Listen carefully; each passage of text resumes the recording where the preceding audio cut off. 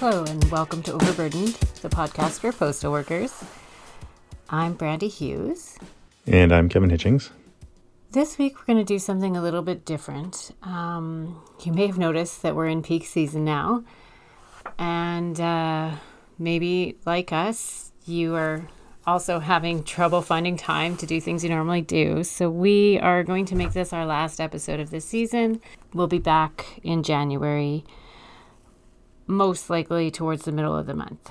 I hope you enjoy your time for the Christmas holiday. And we just wanted to end things on a little bit of a lighter note. So Kevin came up with this idea to do something along the lines of the Night Before Christmas rhyme. And he kind of dumped that on my lap and I ran with it because that's something I really enjoy doing, writing poetry.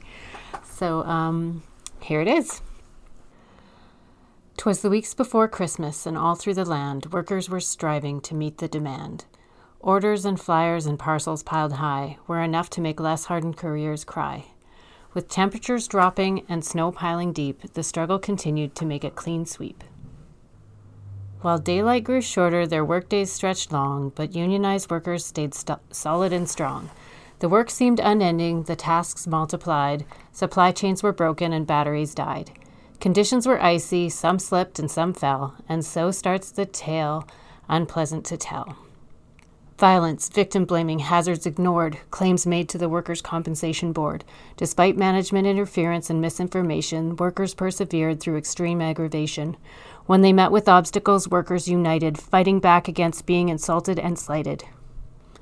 Banding together, helping others along, occasionally breaking the tension with song, they regaled co-workers with tales of old times when things seemed more merry and pain wasn't crime. But bosses were relentless, hounding they came, making false accusations and playing cruel games. They punished the hurt and harassed the unstable, bringing nothing but stress and upset to the table. And just when it seemed the demand was at max, down came the mandate of mandatory vax.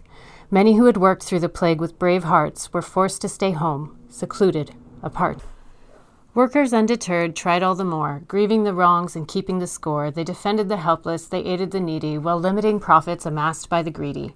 The season churned on, patience grew thin, but all knew in the end that the new year would win. All seasons, even peak, must indeed have an end. We've survived them before and will do so again. No matter the challenges, internal or external, unionized efforts to resist are eternal.